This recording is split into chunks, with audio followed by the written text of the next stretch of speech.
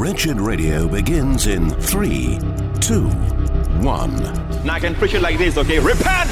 Or I can tell you, change your mind. Preaching repentance in the area of consciousness of sins is dishonoring the work of Jesus. Repentance means you realize you're guilty, that you deserve the wrath and punishment of God. You begin to realize that sin is in you, and you turn your back on it in every shape and form. You renounce the world, whatever the cost, and you deny yourself and take up the cross and go after Christ. It's time for Wretched Radio with Todd Friel. Congratulations, Mom and Dad. You are the enemy. This is Wretched Radio. Mom, Dad, what you're about to hear, it's interesting, it's enlightening, but it might also be horrifying, especially if your child, having heard some of the indoctrination lessons being taught in a public school, get confused about their gender or their identity. Get ready, because you are going to be pitted as the bad guy. How do I know? Listening to a presentation from the Heritage Foundation, a symposium, 3 women whose local schools decided they know better than Mom and Dad. We're not going to get the parents involved with counseling their children over their sexual confusion. Instead, we're going to paint them as the bad guy, and even if necessary, take their child away from them. This is not hyperbole. This isn't fantasy. This is reality. I would like for you to hear one of the 3 presentations. The other one, unfortunately, is too long. The mom had her child taken away because Mom wouldn't endorse her gender confusion. The child ultimately ended up committing suicide. And guess who was to blame? That's right, Mom. So please listen to this story, Mom and Dad, and be warned. My name is January Littlejohn, like Jay said, and I am a stay-at-home mom to 3 incredible children. And I also happen to be a licensed mental health counselor in the state of Florida. It is no secret that the mental health of adolescents faced a rapid decline during COVID after shutdowns of schools. It was a very confusing time, and our daughter was no exception. During the summer of 2020, our daughter told us that she was confused about her sex. And this was after 3 of her friends in her in-person friend group at school had also suddenly started identifying as transgender. That's worth noting. It's trendy to be transgender. It's cool. It's hip. You get a lot of attention. One day you're kind of a zero. The next day you're a hero. And a lot of kids are drinking the Kool-Aid because they would like some attention.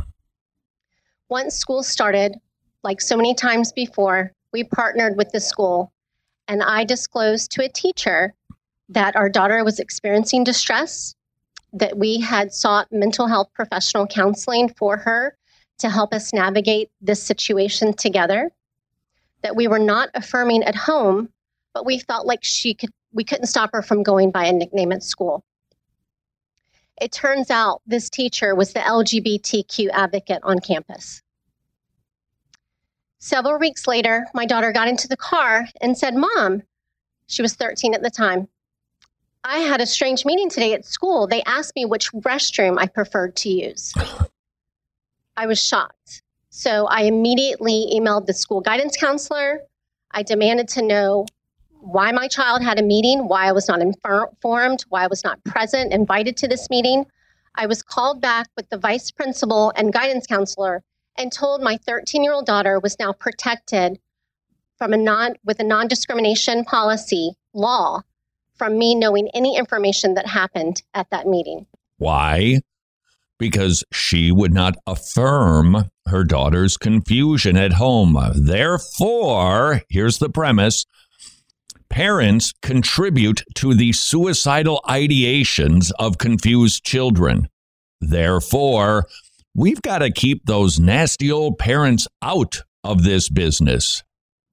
Oh, the audacity. To say I was shocked is an understatement. After many weeks of going back and forth with the district, we finally learned that they had socially transitioned my daughter. They completed a 6-page plan behind closed doors with 3 school officials that consisted of the vice principal, the guidance counselor, and a social worker I had never met. The support plan was called the Transgender Gender Nonconforming Support Plan. And this was a 6-page document where they asked questions that would have absolutely impacted my daughter's safety, such as which restroom she preferred to use, which sex she preferred to room with on overnight field trips. And then they did something especially egregious. Before we hear that, as if that isn't already egregious enough, the school takes it upon themselves to shut out the enemy, aka parents, and then make a plan to help a child, facilitate a child's confusion, driving them to taking drugs, even having procedures done. Shh, don't tell the enemy. You've heard some of the stories about schools that seem to be having a little bit of an overreach. I don't know that I've ever heard anything more stepping over the boundary of where your responsibility begins and ends as an educator. Thank you. We're grateful that you educate kids, but no thank you. We'll raise them. They asked her which name she preferred the school to use when speaking to her parents. They were using a different name with teachers and students and her birth name with parents to effectively deceive us that this social transition had ever even taken place. Now, mind you, I was the one that contacted the school. There was no reason for them to cut me out of this conversation. They took away my ability to protect my daughter when they did this. When parents are excluded from decisions affecting their child's health and well-being at school, it sends the message to their children that their parents' input and authority are no longer valued or needed. And frankly, that the child needs to be protected from their parents instead of by their parents. This created a huge wedge between our daughter and us. My daughter was celebrated at school with her new trans identity, whereas 2 weeks prior, she was not celebrated or being told she was brave as a girl. What can we do about that, Mom and Dad? Probably get in front of it. Who would have thunk that we'd have to be having these conversations? It's one thing for moms and dads to ponder. When do we talk about those birds and bees? Now, you need to talk about gender confusion and get in front of it. And even, hopefully, prepare your child to, if you're confused about stuff, you don't want to be talking about that at school, or the next thing you know, son, you're going to be wearing a dress. A narrative I continually hear is that children should have a right to privacy from parents and that they need to be protected from unsupportive parents. The definition of the word supportive is very subjective. Who decides what is supportive? The school? What qualifies them? Parental rights under the Constitution and Florida law are not contingent on the word supportive. The question we should be asking is, why are they so intent to aid children in keeping secrets from their parents who know and love them the most? It's called an agenda. Discussing gender identity issues with students without parents can lead to significant decisions that will impact their emotional, physical, and mental well-being. Schools are grossly unqualified to be making these mental health decisions without parental involvement. Not just mental health. How's about worldview, religion? The one lady whose child was taken away was allowed to visit her daughter 1 hour a week, and she was told, when you visit your own child who is still a minor, you cannot talk about these issues, and you can't talk about, here it is, God. Now we're getting warmer. Just last month, a 12-year-old girl in Clay County tried to hang herself in the school bathroom. Thankfully, she survived. But disturbingly, what has come to light and has been well reported is that the school guidance counselor had been meeting with her in private for months regarding her gender identity. the parents were never informed. They had no idea these meetings were taking place or that their daughter was experiencing distress of any kind. How would they? They weren't informed because they're the bad guy. This is heartbreaking on, virtually every level, not the least of which is all of the good Christian teachers that are in public schools trying hard to just teach reading, writing, and arithmetic, skills that are prerequisite for getting along in the 21st century society. But I fear at this point, we better encourage our kids to not be sharing things with teachers. I know there's good ones out there, and you're getting besmirched by this, which is not fair. But what we're hearing is not uncommon. This is a practice that is being employed around the nation. And Mom and Dad, you should know about it. You are the enemy. We are the progressive educators who know what your child needs.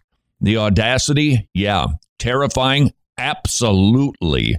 Is it necessary, Mom and Dad, to get in front of this locomotive of an ideology that is against God? I'm afraid so. This is Wretched Radio. Thank you for joining us for Wretched Radio today. When is the last time you took a gander around the Wretched Store? If it's been a while, I'd like to urge you to do so today. The Wretched Store is home to tons of great resources, books, booklets, videos, MP3s, and curriculum. And I'll go out on the limb and say that everybody will be able to find something they'll love and learn from in the Wretched Store. So take some time and peruse all we have available. Wretched.org/store. All of the resources that you'll find are only made possible by the support of our gospel partners. We can't produce the content that we're able to produce without that ongoing support. So while you're visiting the Wretched Store at wretched.org, would you also consider taking a look at our donate page by clicking the Give link at the top of the page? There you'll find all the information you will ever need regarding becoming a gospel partner. Wretched.org/store, wretched.org/donate. Wretched. Amazing grace, amazing gospel. Numbers. Who doesn't love numbers? Okay, I don't, and maybe you don't either, but you are going to be thrilled at these statistics from preborn.org. Since 2007, there have been over 500,000 pregnancy tests. Whoa. 42,000 women have professed faith in Jesus Christ, and over 123,000 babies' lives were saved. You can have a direct impact on the battle for life in a country that is increasingly opposed to life. While the government is busy trying to take the lives of more children, you and I can be saving babies and saving mommies, because Preborn, they provide free ultrasounds, and they also preach the gospel. Babies get saved, and so do mommies. Would you please help grow these numbers by supporting Preborn? You can do that at preborn.org/wretched, preborn.org/wretched. So what do you get when you mix a group of Gen Z college students and a group of biblical experts together with 2,000-year-old questions? Well, of course, you get Road Trip to Truth. John Fabarez has hit the road on a quest to find answers to life's biggest questions like environmentalism, social Darwinism, the deadly impact of pornography, and the dangers of agnosticism. Those are just a few of the topics covered in Season 2 of Road Trip to Truth, which is available now at roadtriptotruth.org. Season 1 is also available, along with study guides for each season and a homeschool curriculum. Road Trip to Truth helps your children better understand questions from the world from a biblical perspective, and it will help you learn how to witness more effectively to this generation. So grab your copy of Season 1 and 2 of Road Trip to Truth at roadtriptotruth.org. Books of the Bible. The book of James is much like Proverbs for the New Testament, employing a concise and memorable style with a simple yet profound message. Christians should think and act like Christians. It is very easy to understand, but exceptionally difficult to obey. This ought to lead us to repentance and a fresh reliance upon the grace of God. This is Wretched Radio with Todd Friel. You are blessed today. Why did I have to use that accent? This is Wretched Radio. You don't know it, but you are being spared some pain. Brand new song brings a tear to my eye and a burning to my bosom. A new worship song from Elevation Worship that's what's the word I'm looking for? Repetitious. Not going to punish you with that because, frankly, I think we've been punished enough for one day. Hearing the testimony of a mom whose local school thought they know better than she does, and she's not alone. That was absolutely brutal to listen to, Jimmy. The local school, and here's the kicker on this deal. You would probably visit these schools and go, nice. Even rural schools, that stuff hasn't made it out here. Yes, it has. Yeah. It's everywhere. And there are good Christians that are teaching our kids, but there are many who believe they know better than we do.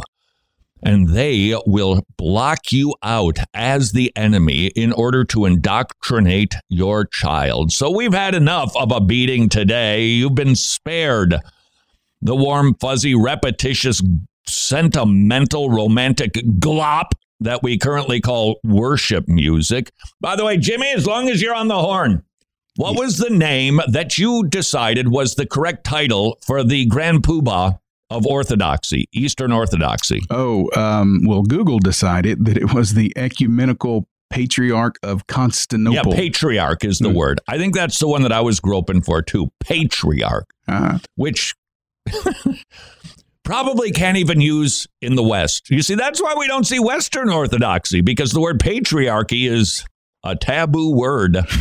Was also reading Patriarch Bartholomew of the 200 million Eastern Orthodox member church. 200 million. This is a big branch of, we'll call it small c Christianity. They don't believe in grace alone, faith alone, Christ alone. It is nevertheless a works-based system. And that is why, if you ever meet somebody who is Eastern Orthodox, you do well to help them understand the gospel. And quite honestly, it does not need to be a battle. If you get a chance, go to the YouTube machine and look up the video titled Who's Right? Protestant or Catholic, Catholic or Protestant. I had a conversation with a young man at Kennesaw State University who was Roman Catholic. And we probably spent 30, 40 minutes together where I had the joy of saying, friend, listen, free grace, unmerited favor, lavished upon you. Why do you want to walk around with a yoke on your shoulder trying to work your way into paradise? It is a gift of God, not of works, lest any man should boast. And it wasn't confrontational. Doesn't have to be a snarky fight. It can actually be an enthusiastic joy. We've got, what is the word? Not patriarch. Good news. It's good news. Not I want to punch you in the nose news. It's good news. Here's what the Eastern Orthodox Patriarch said. He's condemning the Russian invasion. Well, that's good to hear because there is not a whole lot of love lost between the Russian Orthodox Church and the Ukrainian Orthodox Church. Writing this week for Religion News Services, Mr. Thames, T-H-A-M-E-S, former U.S. Special Envoy for Religious Minorities, wrote this for Religion News Service. If Russia's military campaign is successful, Moscow would likely not countenance an independent Orthodox Church of Ukraine, possibly forcing it back into the family of the Russian Orthodox Church. Russia's regressive treatment of Jehovah's Witnesses, Muslims, and proselytizing groups would likely be forced on the entire country. That ain't good news because there are a lot of good brothers and sisters doing a lot of good biblical ministry in Ukraine. There was freedom there. We know the Masters Academy International is there. We know the Tomorrow Clubs are there. Let's hope that whatever this is that's brewing behind the scenes regarding the Russian Orthodox Church, because the patriarch of the Russian Orthodox Church, if that's his title, very chummy with Vladimir Putin. Very, very chummy. Little history for your consideration. This is from... Hold on. This is from Christian Post. There it is. Russian victory would mark end of religious freedom in Ukraine. It's dangerous to believers not affiliated with the Russian Orthodox Church if Russia takes over. Crimea and the Donbass offer examples of how Russia's influence brings religious oppression. Russian-backed separatists in 2014 took control of the Donbass region and established what they call the People's Republic of Donetsk and Luhansk. Now it's being reported adherents of faiths that are not affiliated with the Russian Orthodox Church remain subject to persecution. They can be punished for gathering to worship without permission, and churches are raided without cause. Authorities, sounding like Canada, authorities have banned select Christian literature, including a hymnal and a translation of the Gospel of John. In other words, the Russian Orthodox Church doesn't play in any sort of ecumenical sandbox, even when it is a branch of its own denomination or movement or whatever they call themselves as the Eastern Orthodox Church. Crimea, 2014. That's a region Vladimir wants. Had a similar chilling effect on religious practice. Russian occupation authorities have confiscated and at times demolished properties belonging to the Orthodox Church of Ukraine. Jehovah's Witnesses are repeatedly targeted under vague counter-extremism laws. Crimean Tatar Muslims face legal discrimination, and some individuals have been targeted for imprisonment. In other words, if Vladimir Putin picks up some more land, it is almost certain the Russian Orthodox Church will go flooding in. And that has big implications for our brothers and sisters. Have you been praying for them? I have to tell you, last night I was thinking, it happens on occasion, I was actually reading through the comments on YouTube. That's right, we put up one video that allows comments. Because historically, the YouTube environment isn't always very conducive to a higher level of Christian dialogue. So we gave it a go, and I was reading through some of the things that people put up. People are funny, and they write insightful things. And I was just kind of taken by the thought that I like being a Christian. I like being in this family. I like meeting a total stranger in an airport and going to have a meal with them because I totally delight in their company. Even if they're not my particular personality cup of tea, they don't match my Enneagram, whatever. You know what? If it's Enneagram, then they should always have that music playing behind it on their website.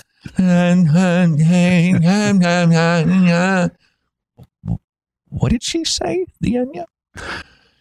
You can meet a believer any place, and it's sweeter, in my opinion, than the relationships that we have even with blood relatives who aren't born again. These are our brothers and sisters over there. I would encourage you to pray for them. And as long as we're talking about Eastern Orthodoxy, this is kind of a segue. Frio, why start now?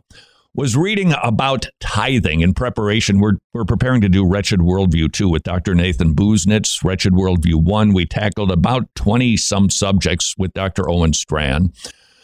We're now going to do part 2, and I was going to tackle the subject of tithing. So I wanted to see what has the church historically said about tithing. And I found a professor who had an article titled Tithing in the before the Nicene period, the 2nd century. So this is the 100s. The Didache, people call it the catechism of the early church. It helps us to understand what they were teaching then, how they ran church services. It is not infallible, but it can be beneficial more than a lot of the other additions to the Bible, whether it's pseudepigraphal or apocryphal. The Didache exhorts Christians to be givers rather than takers. That's interesting. The word tithing doesn't appear to be in view. Instead, give from the heart. Justin Martyr, this is about 150 AD, provided an early detailed account of church services. Christians met on Sundays, read the writings of the apostles and the prophets, and after an exhortation to do good and pray, the love feast took place. They took the offering at the end of the service, and those who were wealthy were free to give as they see fit. It was an emphasis on personal responsibility in giving that was mainly dependent on how much money that you had, and tithing was never encouraged, and there's a reason for that. It's an Old Testament principle for those people in that time, in those places, in that particular place. God doesn't want a percentage.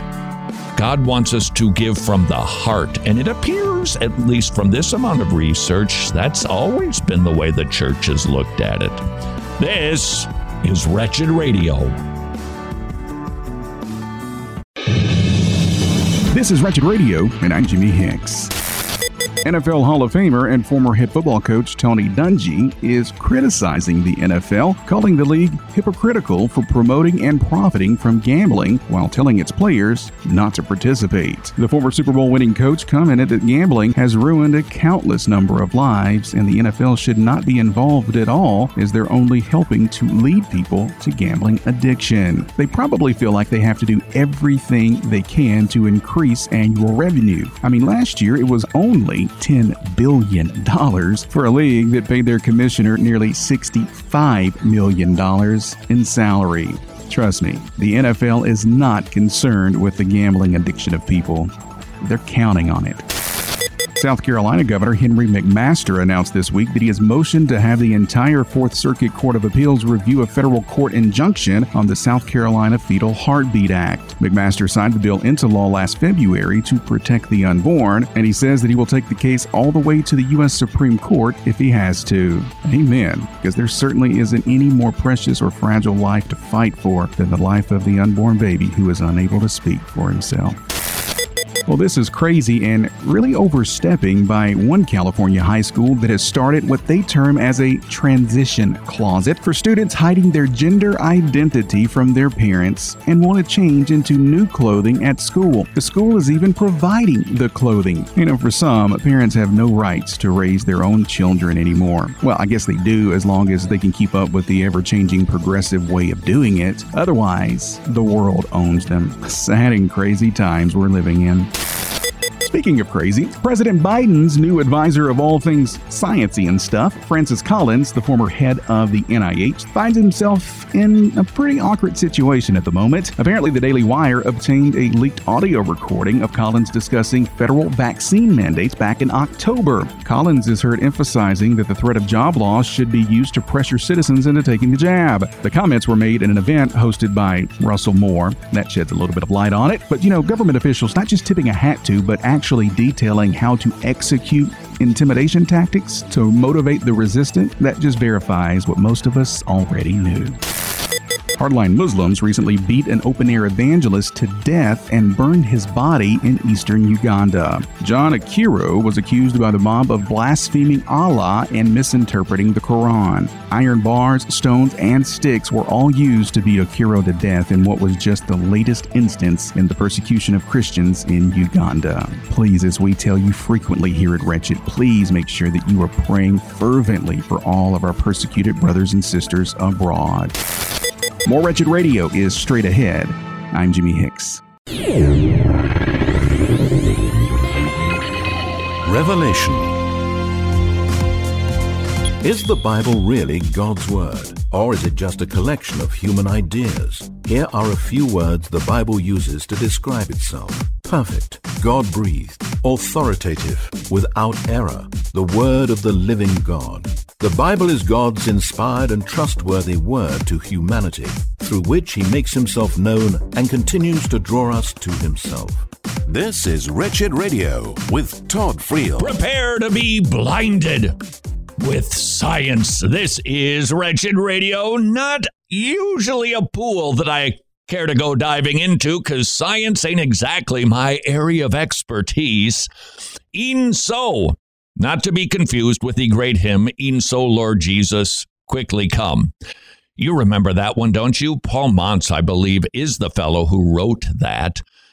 And it's just glorious. Was doing some studying on worship music. That's right. We just went from science to music. Was researching some music, church history. What type of music was played in what era? Because we're preparing for Wretched Worldview 2. And as long as I'm distracted, when I was preparing for Wretched Worldview 2, not only was I studying music, but studying the subject of tithing, I had to assemble the Bible verses from the Old Testament that describe all of the tithes. I got to tell you something. The IRS is more biblical than I ever thought it was, because these rules are quite complex in the Old Testament. We don't just see a single verse that goes, okay, everybody give 10% to God. Instead, you see not only 3 different tithes, which weren't usually paid annually. They were paid based on crops and storing things up in a warehouse or a barn. And so the tithing system had multiple tithes, and it was rather complicated. And it had a lot to do with what was grown in the ground or raised in the barn. Why don't we follow those rules? For those people who say we have to tithe 10%, and there are a lot of churches that do this, and there are a lot that tell you if you don't do it, well, then you are not going to be blessed by God. I think I was just, I know, it was, what's the name of that prosperity fellow who flies under the radar in Texas? There's a lot of them. Give us 10%, and if after a year you don't see the storehouse of blessings overflowing, we'll give you your money back. Isn't that interesting? The tithe also happens to have to go to that particular church. If we go back and read the tithing laws, I encourage you to do it. Just look up the word tithe or tithing and go back to the Old Testament and just see if you can easily read it and go, well, that's a piece of cake. Why is it that we don't follow all of those other precepts regarding Old Testament tithing? Why do we just grab onto it's got to be 10%? Be freed from that. And you might even want to be convicted by that. Tithing, not only do I not think it is a New Testament practice, we never see it endorsed or promoted, ever. I don't even know that the word tithe appears in the New Testament, honestly. If it does, it's maybe in the book of Hebrews. Instead, we are told 2 Corinthians 9, I think about verse 7 and 8. Give from the heart. God loves a cheerful giver. Meet, assemble every week, and bring something to give to the body, to give to the Lord. That is the New Testament principle. And these churches that try to tell you if you don't give 10%, I just don't think that they're being biblical, and I don't think they're being helpful, because there are people who can't pay 10%. It's too much. There are also people who go, I'm still going to heaven and it's only 10%, because they could give more. There's something freeing and liberating about not being under the law, isn't there? That you don't have to give 10%. It's good for people who can't afford it, and it is good for people who can't afford more. It turns our act of worship not into a mere obedience of a law that I don't believe applies to us in the New Testament church, but this is a joyous act of giving now. Come on, how many jokes have we heard about passing the plate? Passing the plate. Oh, great. They're going to pass the plate. We used to do that. You might have to Google it. Anything pre-COVID, you'll be able to see. We used to take time during the service and say, this is an act of worship. I wonder if getting away from the tithe principle would encourage more joyful. I have thought this through. I have prayed about this. Before I wrote this check, we talked about our budget. We decided to cut something out. Here, Lord, use this for your glory. And then it's gone. And you can't take it back, even if the church doesn't use it exactly the way that you'd like them to, because you didn't give it to the church, you gave it to the Lord. Maybe getting away from the idea that 10% is what is demanded to a New Testament principle, which seems to be affirmed pretty consistently throughout the New Testament church era. We don't give a percentage, we give from the heart. But enough of that digression. Let's return to our other digression.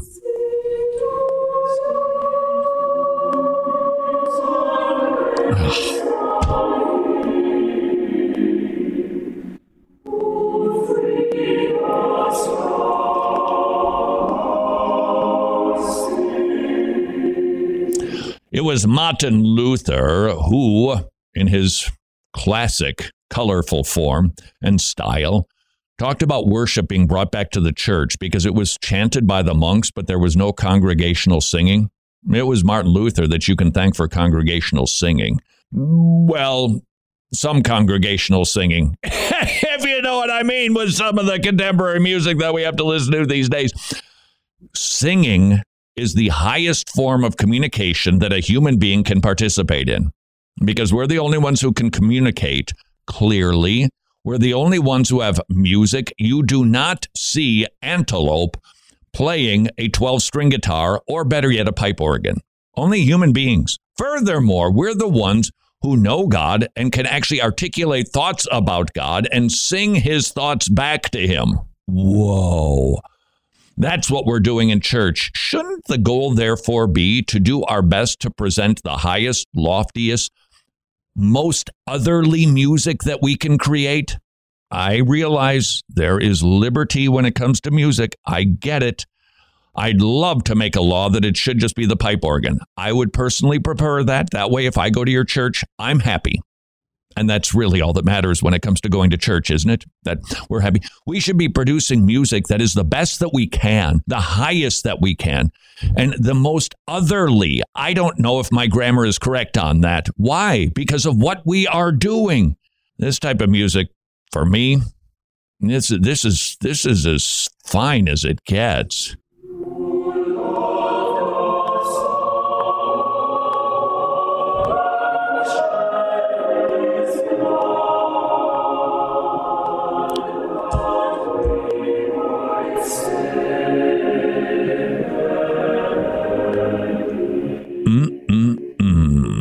Let's be blinded with science. We made it back. We went on the Gresham journey, and we made it right back to the starting line. In leaked audio, former NIH director, new Biden science advisor, laughs over threatening unemployment to force vaccines, blames Trump for COVID deaths.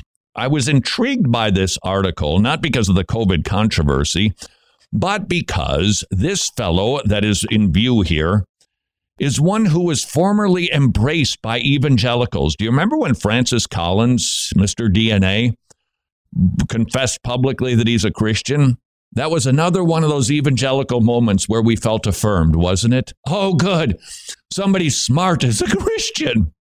And he was embraced and touted. And it turns out he's a pretty non-traditional fellow.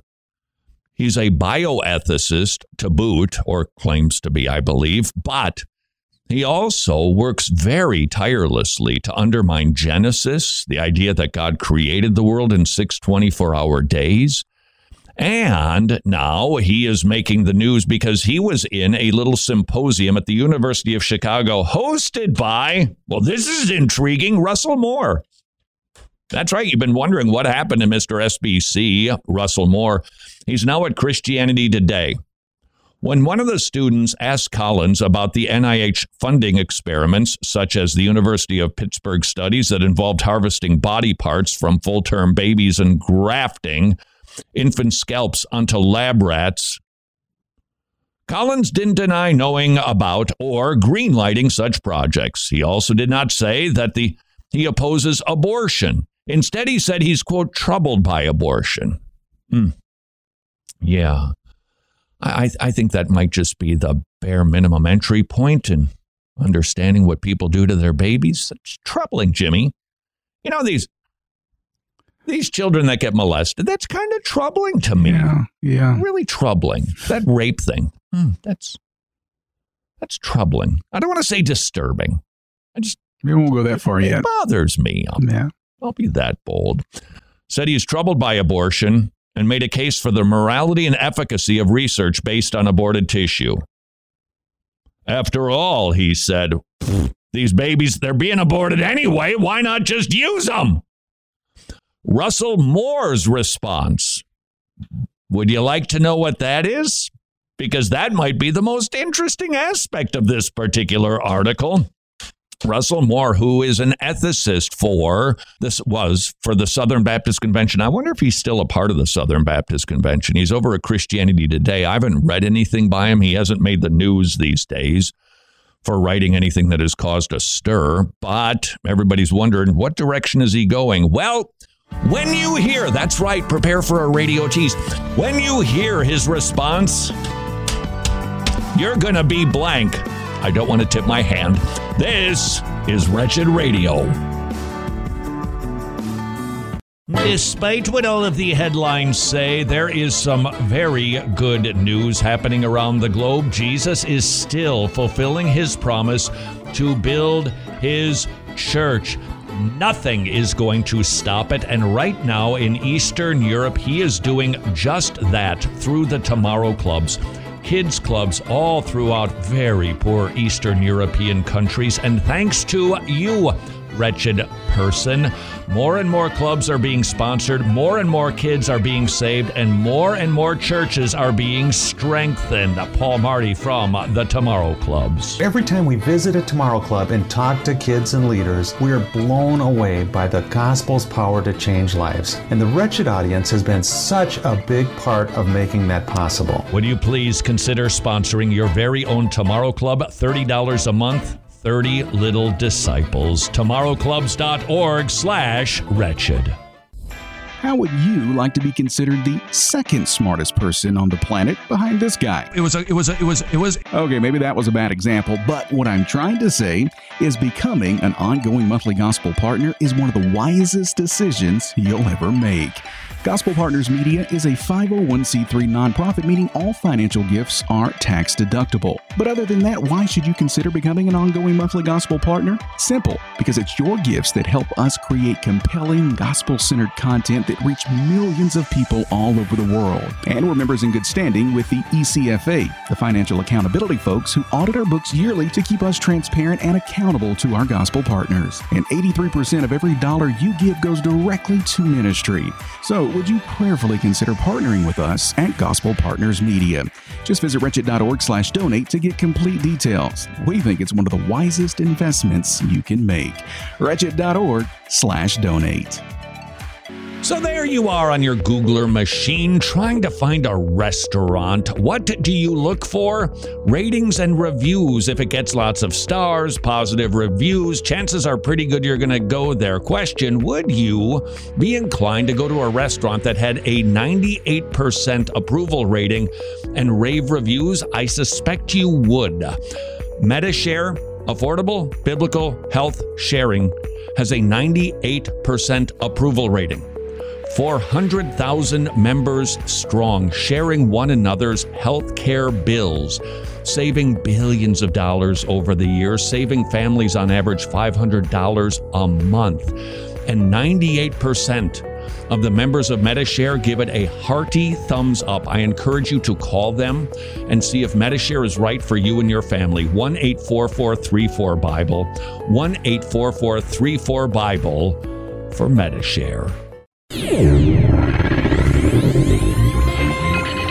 Attributes of God. Can God make a rock so big he cannot lift it? God is all-powerful.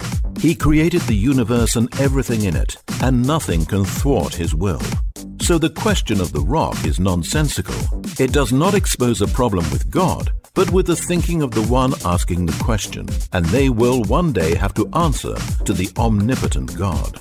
This is Wretched Radio with Todd Friel. Go ahead, blind me with science, but please keep your ethics out of it. This is Wretched Radio, University of Chicago.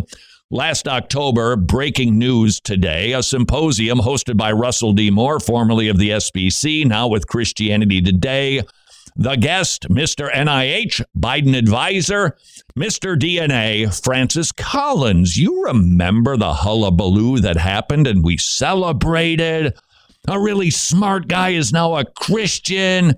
And so he was welcomed as a, quote, evangelical, because that's what he calls himself. And yet, if you've been following his trajectory, you know, wow.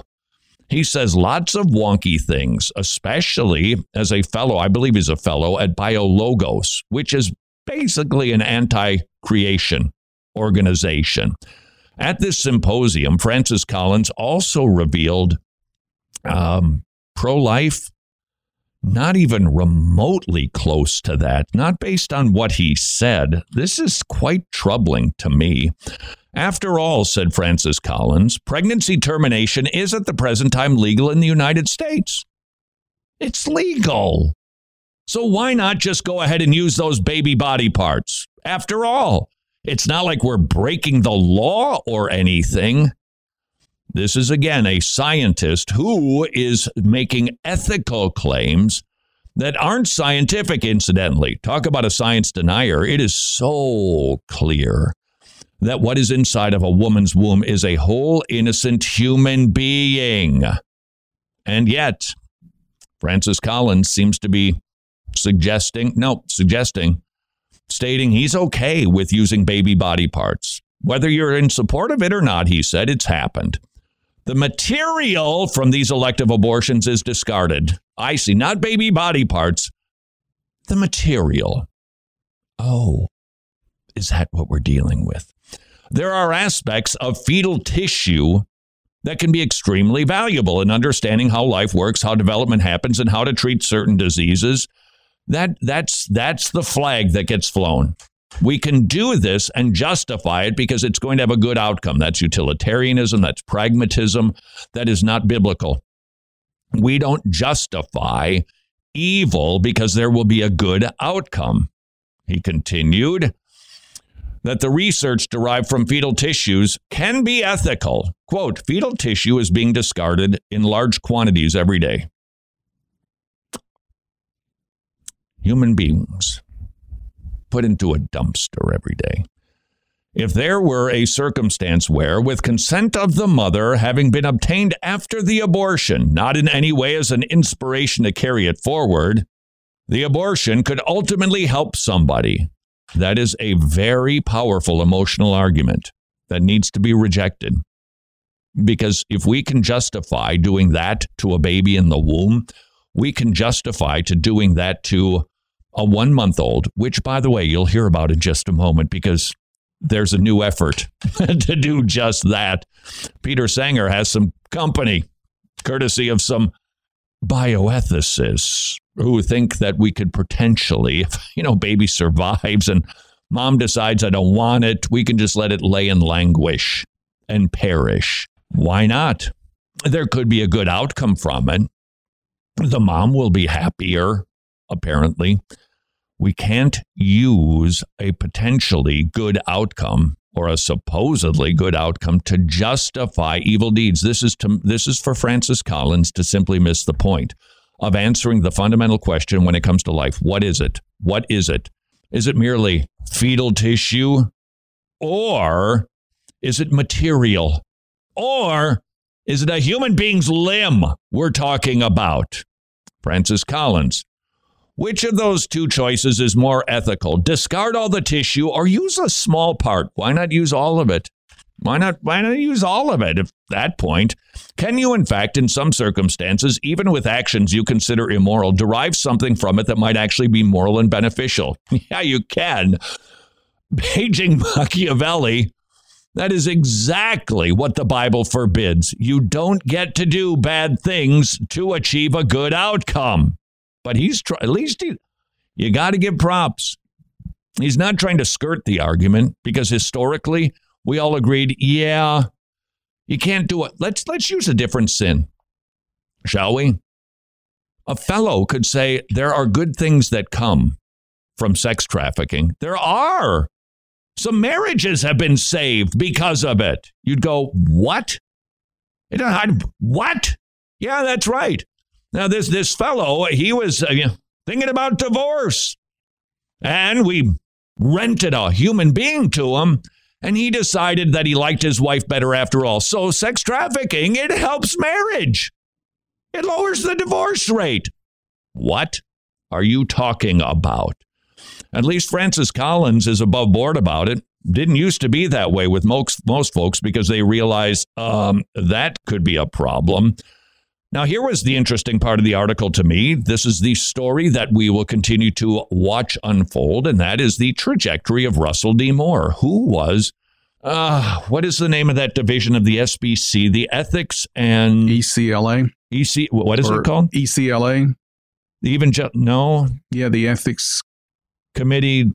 Yeah, that's it. Liberty, I don't know what it's called, but it's basically about a PAC. That's what it is. And Russell Moore, to his credit, very staunch pro-life guy. This was his response. Moore gave no indication that he was not aware of Collins' background and views that diverge sharply from those of most pro-life activists and the mainstream evangelical Christians who make up Moore's primary following. Instead, Russell D. Moore told the student, "I don't have to agree with every Christian on everything in order to see the fruit of the Spirit in that person.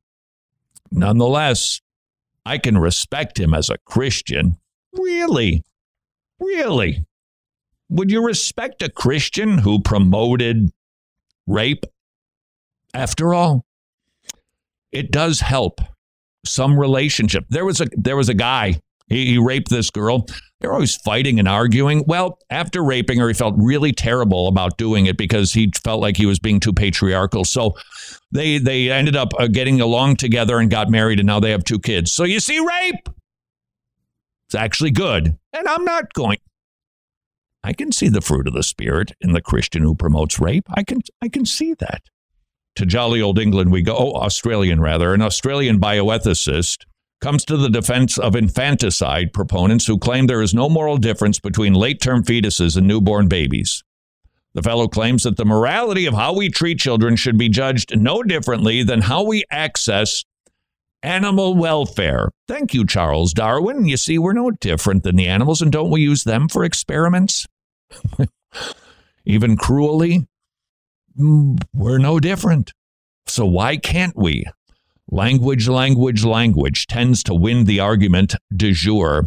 Animal welfare researchers, this is what he said, have long recognized that animal ethics detached from our knowledge of biological science is at best ill-informed and at worst harmful.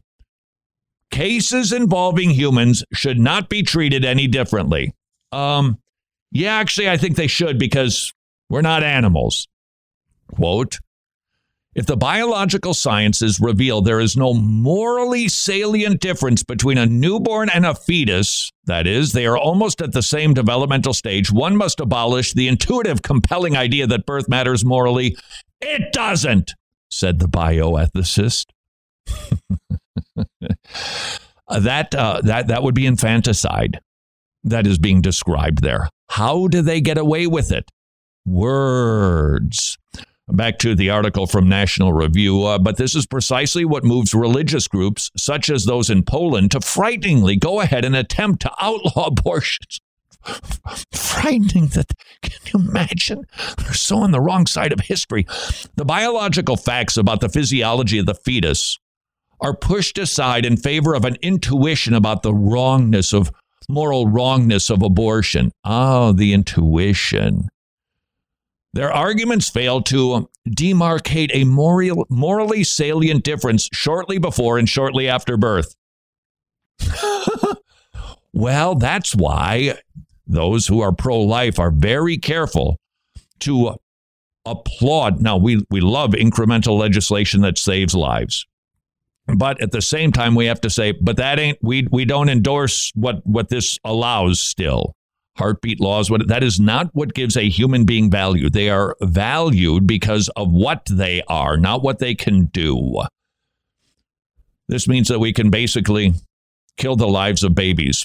Incidentally, 46 Senate Democrats just voted to legally require the availability of abortion to the moment of birth. 46 senators, United States of America. Raphael Warnock, I think he's one of your favorites, isn't he, Jimmy? Absolutely. Calls himself a pro-life pastor. See what he did there? You know, there's that other senator. Oh, what is the name of that pro-rape pastor? No. Sorry, my bad. The sex trafficking pastor. We can't lose sight of the argument the fundamental question, always, always, always, when it comes to abortion and bioethics, what is it? And until tomorrow, go serve your king.